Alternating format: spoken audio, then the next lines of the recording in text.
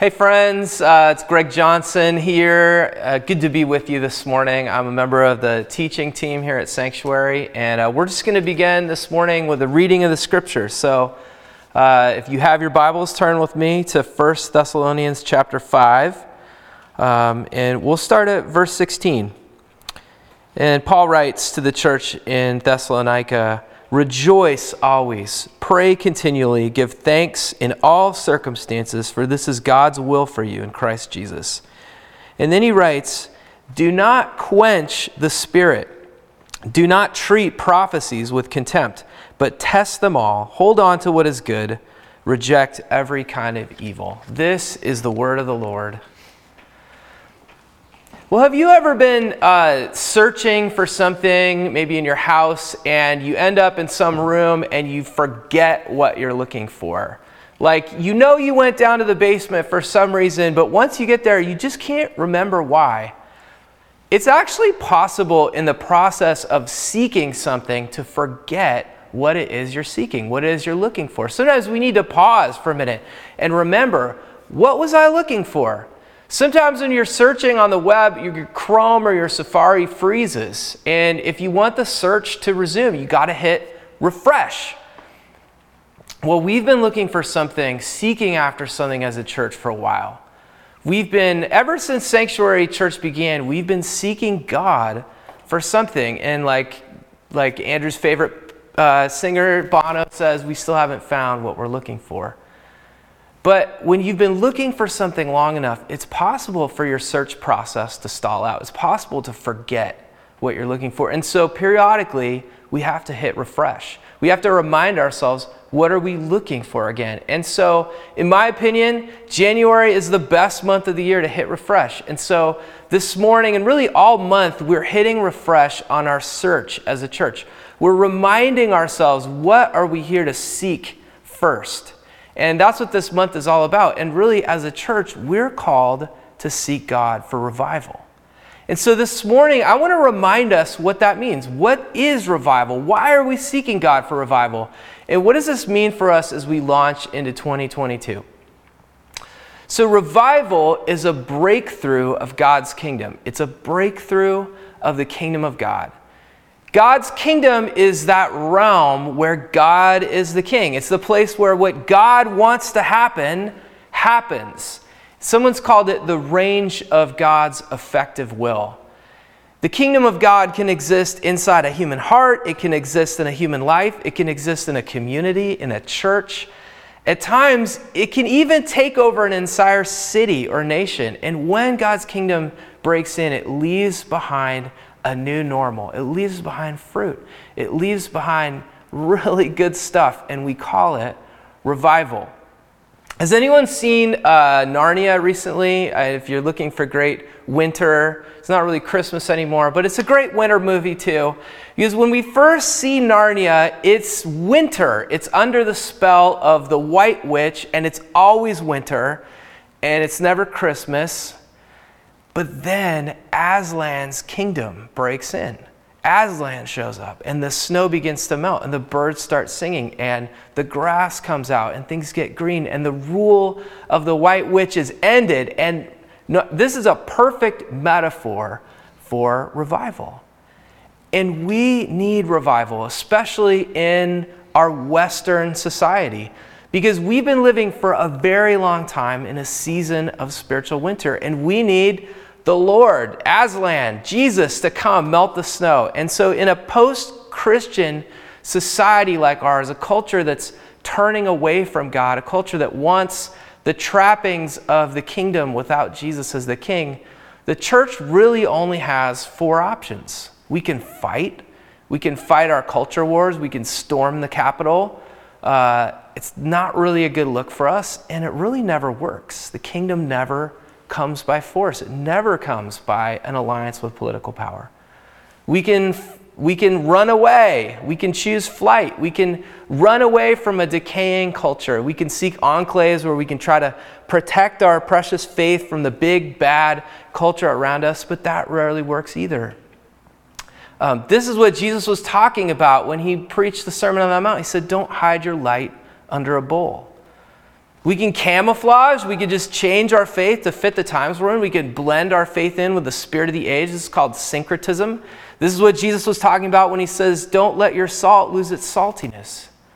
Or we can seek God for revival, for an inbreaking of his reign in our time, in our place.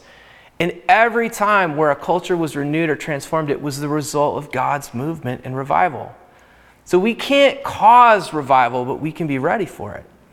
So here's what I want to say about the break-in of the kingdom. When the kingdom breaks in, it breaks in 3 ways. It breaks in word, deed, and power. As you look at this, you can see revival is a breakthrough in word. The message of the kingdom is proclaimed. Jesus is Lord. This is announced. Revival is a breakthrough in deed.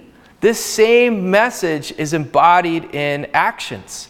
People start living as if Jesus is Lord. Mercy and justice and reconciliation and righteousness. And this is what I want to focus on today. Revival is also a breakthrough in power. So in revival, the gospel message that Jesus is Lord isn't just proclaimed, it isn't just embodied even, it's demonstrated. It's validated, it's authenticated by signs and wonders and works of power. So word, deed, and power.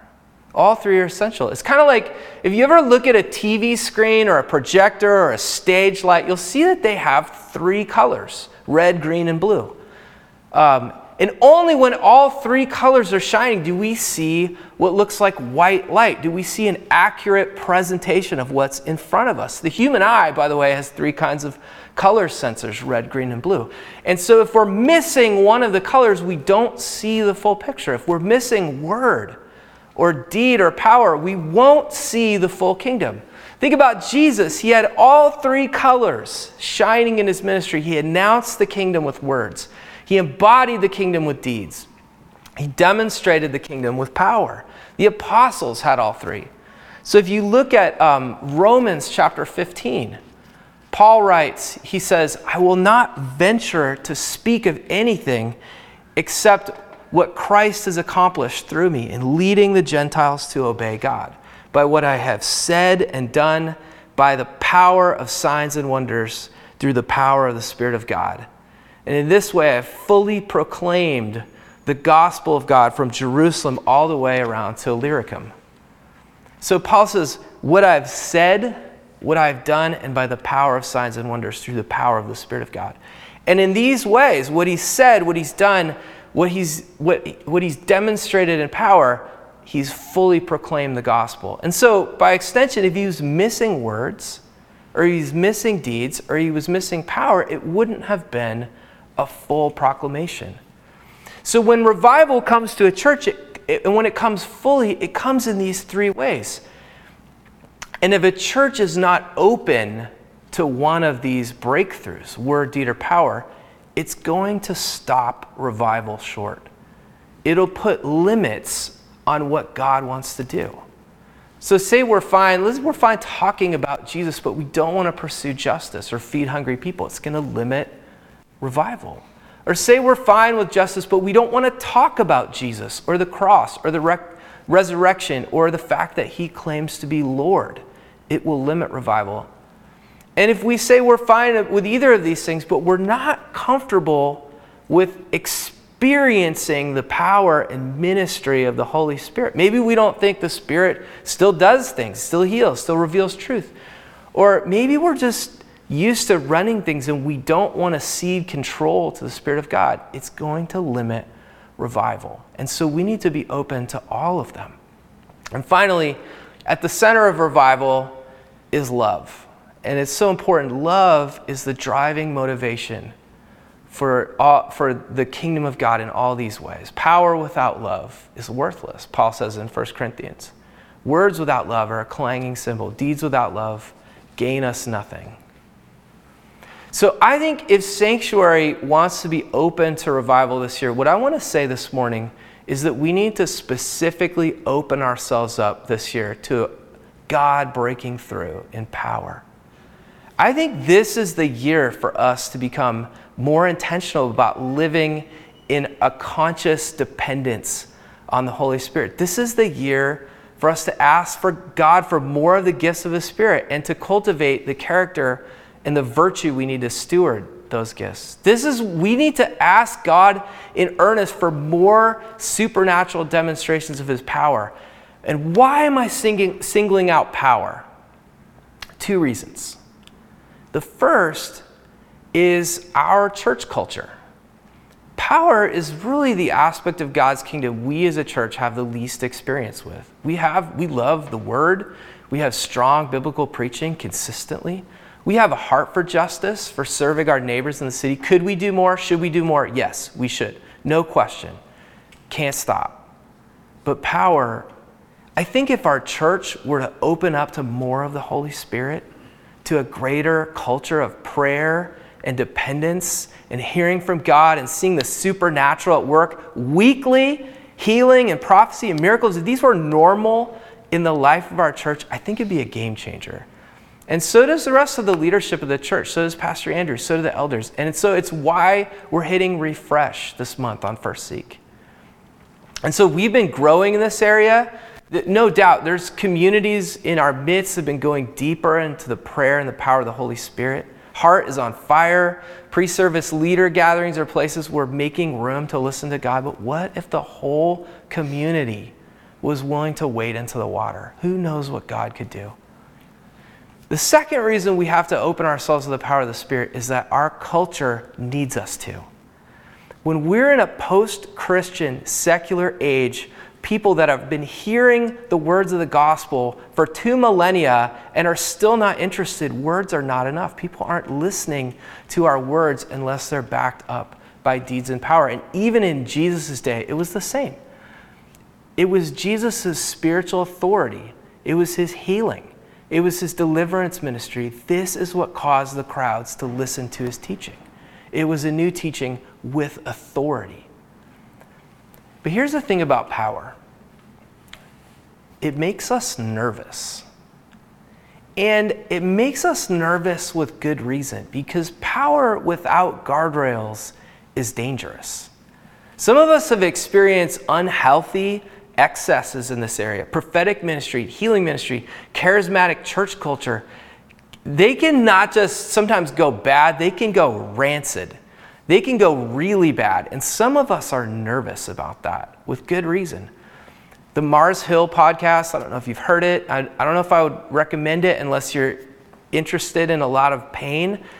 But it was helpful for me to listen to. A lot of good things happened at Mars Hill, but also a lot of brutally painful stuff. And the hardest part for me to listen to was the part when they talked about their deliverance ministry and the ways that it messed people up really bad. And so it's one thing to be open to power, but power that's not properly channeled and ordered is dangerous.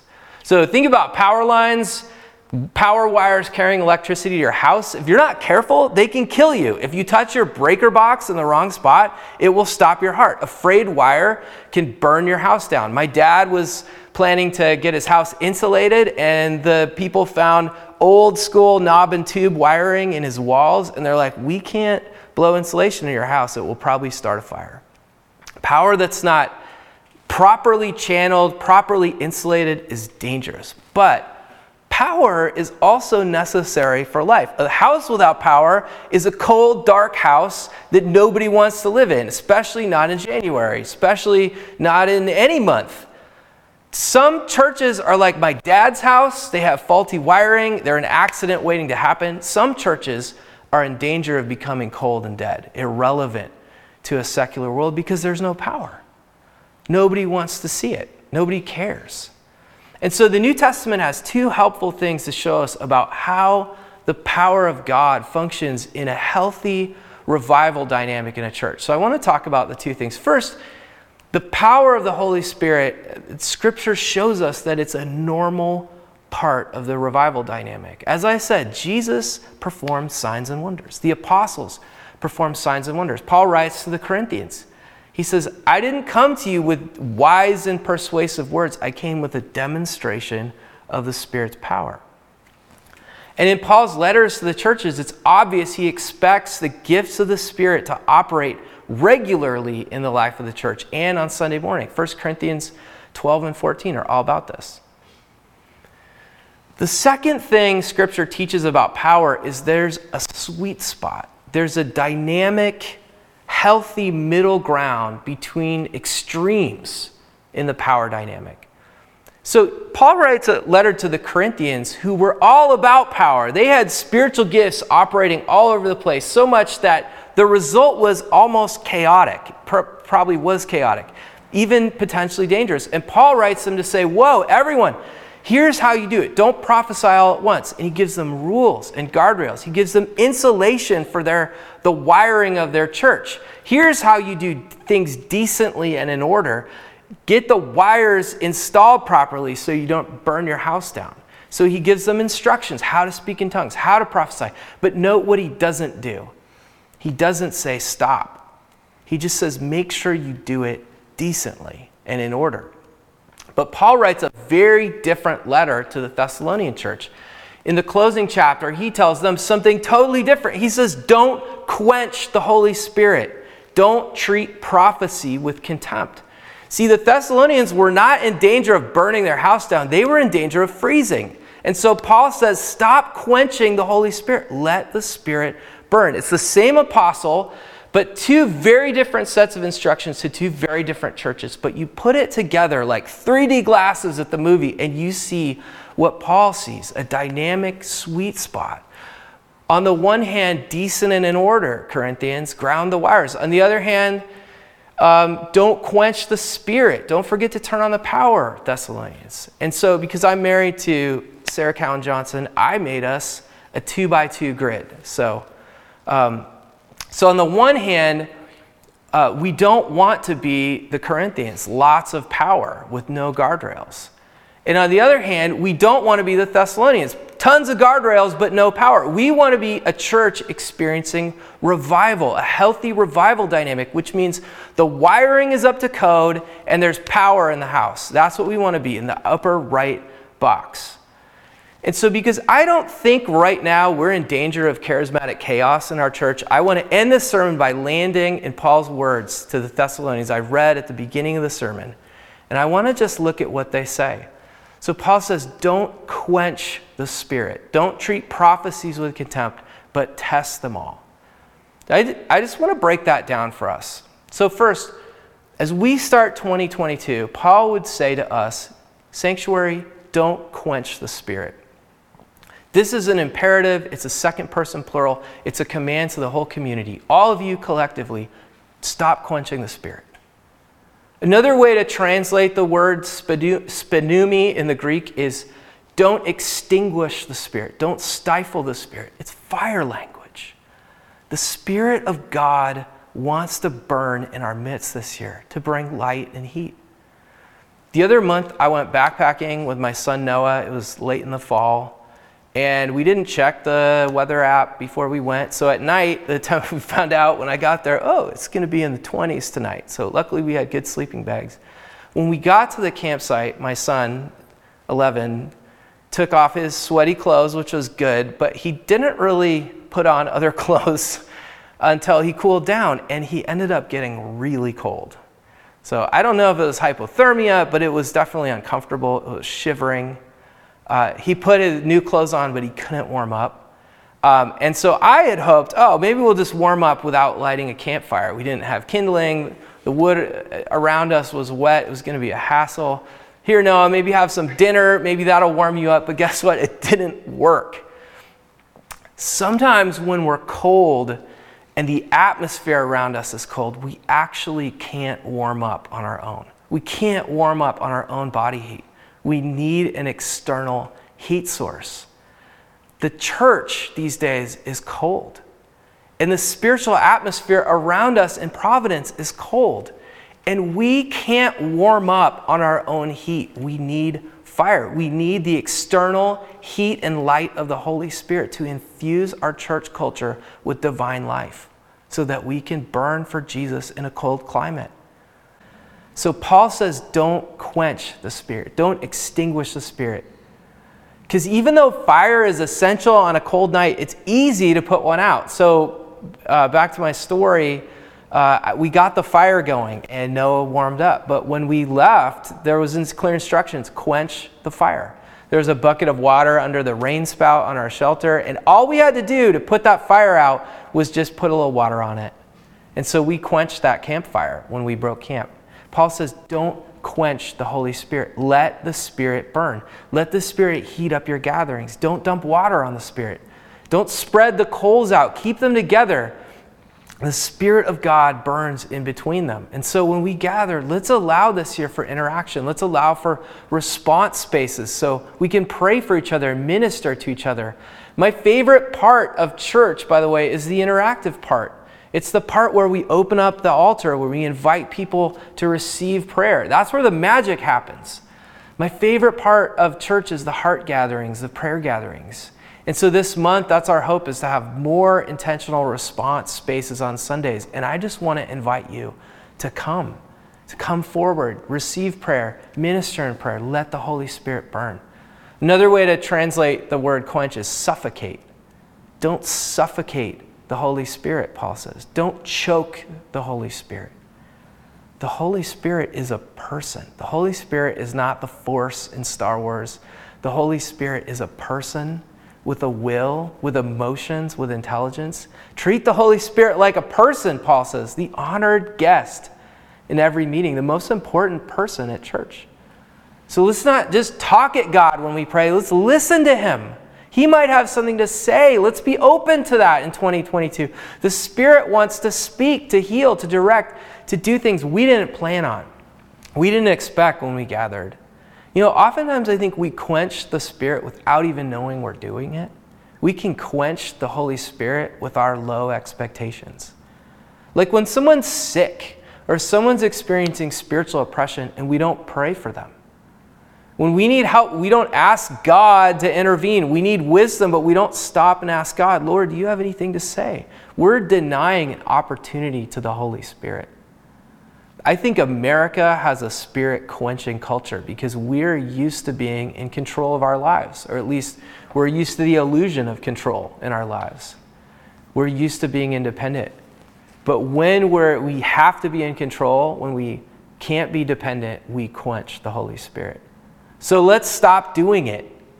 We have to be intentional to not quench the Holy Spirit. We have to make room to listen to God, be open to God changing our plans. And that can feel seriously uncomfortable. One of the most striking elements of every revival is the way the Spirit of God takes control.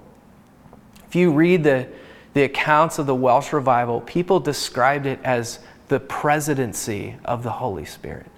It happened in Wales, in Azusa Street, in the Great Awakenings, really every revival. So let's not quench the Holy Spirit. Next thing Paul says is don't treat prophecy with contempt. Prophecy can be a freaky word. It can sound like something Gandalf does in Lord of the Rings, but it's not something reserved for wizards or spiritual heroes. Prophecy is a normal part of the life of the church. That's why Paul gives so many instructions in 1 Corinthians. How do you prophesy? It's why he tells the Thessalonians, don't despise prophecy because you need it. It's a part of the complete balanced breakfast of the church. I've heard a lot of sermons in my day. I've preached a lot of sermons. I've forgotten almost as many as I've heard. But you know what never happens? And I'll forget this sermon too. But you know what I'll never forget? I will never forget a fresh, timely word from God. Those words have changed my life. It was a prophetic word that called me into ministry. At key moments in my life when I didn't know what to do, it was somebody that had a word from God for me that gave me direction, that helped me discover and remember and respond in faith to my calling. When Jesus is in the wilderness being tempted by Satan, he says, man shall not live on bread alone, but on every word that comes from the mouth of the Lord. And the Greek word for that refers to a timely word from God, the spoken voice of God. One timely word from God is worth 1,000 sermons. What if we had a culture in our church where ministering with prophetic encouragement was normal in our weekly interactions? Can you imagine what potential would be released if we practiced the ministry of the Spirit in a healthy, biblical way, if we had words of encouragement and hope and direction, and we need that in 2022 because we are so freaking tired. And so we need prophetic words to help us keep going. And so if this is something you're familiar with or have experimented with, I want to encourage you to lean into it. What if we made a practice this year to try to listen for one word for someone else every week? If it's not something you're used to, learn about it. Open yourself up to it. Learn how to hear God's voice. The last heart service was so beautiful because we opened up space for people to hear from God, and folks had words and they came up. It was decent and in order, submitted the words to Jocelyn, and she had people share, and it was a blessing. So don't quench the Spirit and don't despise prophecy. But finally, Paul says, but test them all. Test them. Don't despise prophecy, but test everything. Everything has to be tested. Prophetic words need to be tested. Testing is the insulation on the wires, right? Just because we hear a word doesn't mean it's from God. We test before we share it. We ask God, we say, Lord, is this something you want me to share? Or do you just want me to pray into it? Is this something you want me to share now, or should I wait for a confirmation? And when we receive a word, we test it. I like to think prophecy is kind of like cooking spaghetti, right? If you want to find out if it's fully cooked, you throw it against the wall and you see if it sticks. If not, put it back in the pot, or maybe you put it in the garbage, depending on how clean your wall is. So how do we test prophetic words? First, we test them against Scripture. That's our plumb line for all prophecy. It's our final authority. It's our only perfect rule for faith and practice. If a word contradicts the clear teaching of Scripture, guess what? It's not from the Spirit. And that's why we need to know the Word, and we need to know people who know the Word of God. Second, we test prophetic words in community. We discern best in community. Someone said the root of all heresy is doing things alone. So who has spiritual maturity and discernment? If you have a word from God, bring it to someone else. Do other mature, Spirit-filled Christians agree this sounds like Jesus? When I was first learning to hear God's voice, I found a couple people, one of whom is my father-in-law, who I respected, who I knew could discern the voice of Jesus, and I would just share. I would write down what I heard from God, and I would text it to them. And it was incredibly helpful and encouraging when they confirmed it. Finally, you can test prophetic words, and you should, against common sense, because God is a God of order and logic. And so does what you're hearing pass the basic smell test? Sometimes God's thoughts and ways are higher than ours, but often they're not something we would have thought of. But once we hear, it makes sense. And so just in general, finally, avoid mates and dates. Prophecy is not about telling people specifics of what's going to happen in their life, who they're going to marry, what they're going to do in the future. If God tells you something like this, 9 times out of 10, maybe 99 times out of 100, you should exercise discretion. Sit on it, pray into it. Lives and relationships get ruined by a lack of maturity and discernment on the part of aspiring prophetic ministers. Funny story, by the way. God told my wife that she was going to marry me before we even started dating. And I'm so glad she didn't tell me, because that would have messed me up royally. She did tell me the night I proposed, and it was awesome, 18 months later. And so if you're not sure if you're supposed to share the word, be like my wife, wait until you're sure. Test everything.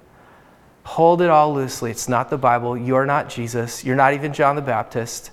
We don't use thus saith the Lord. We deliver words with humility, the tentative posture. Hey, I was praying for you. I felt led to share this. Does that mean anything to you? Humbly, gently underhand the spaghetti against the wall. And if it sticks, it's probably from God. If it doesn't, you pick up the tab. Hey, I don't always hear clearly. The most important words in my life, and I suspect our lives, have been and will be prophetic words from God. Critical moments where God's spoken in prayer or through other people. And I think God has more for us. I want us to be a church where this happens all the time, where the Spirit moves and speaks and leads and changes our plan and leads us through the wilderness of 2022 like a pillar of fire. But for that to happen, we have to be open. So a couple invitations as we close. Maybe this is new for you. Would you open yourself up this year to growing in the ministry of the Holy Spirit and hearing God's voice?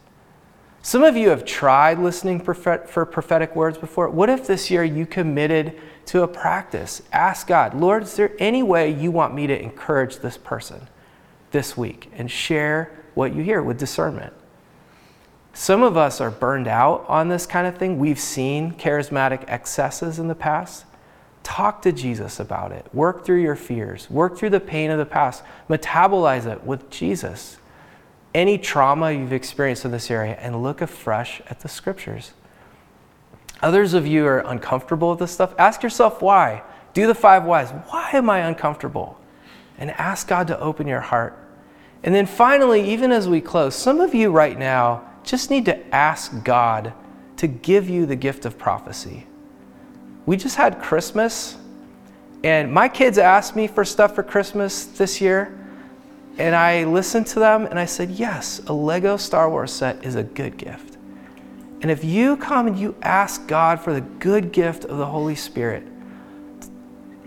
Paul says, eagerly desire the greater gifts, especially prophecy.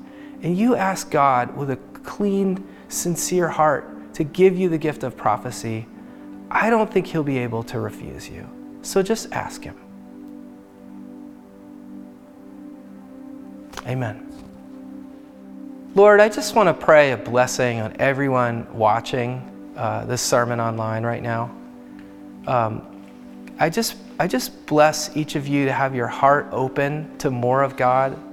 That God is able to do exceeding abundantly beyond anything you ask or think. That his dreams and his power are greater than you can imagine. So I just pray for each of our hearts to be open to more of the Holy Spirit. Thank you, Holy Spirit, that you want to dwell in us. And so I pray if anyone desires the gift of prophecy, even right now as they ask you, would you grant their request? Lord, and I just pray a blessing of the joy and the peace and all the fruit of the Holy Spirit to grow in each person this year in 2022. In Jesus' name, amen.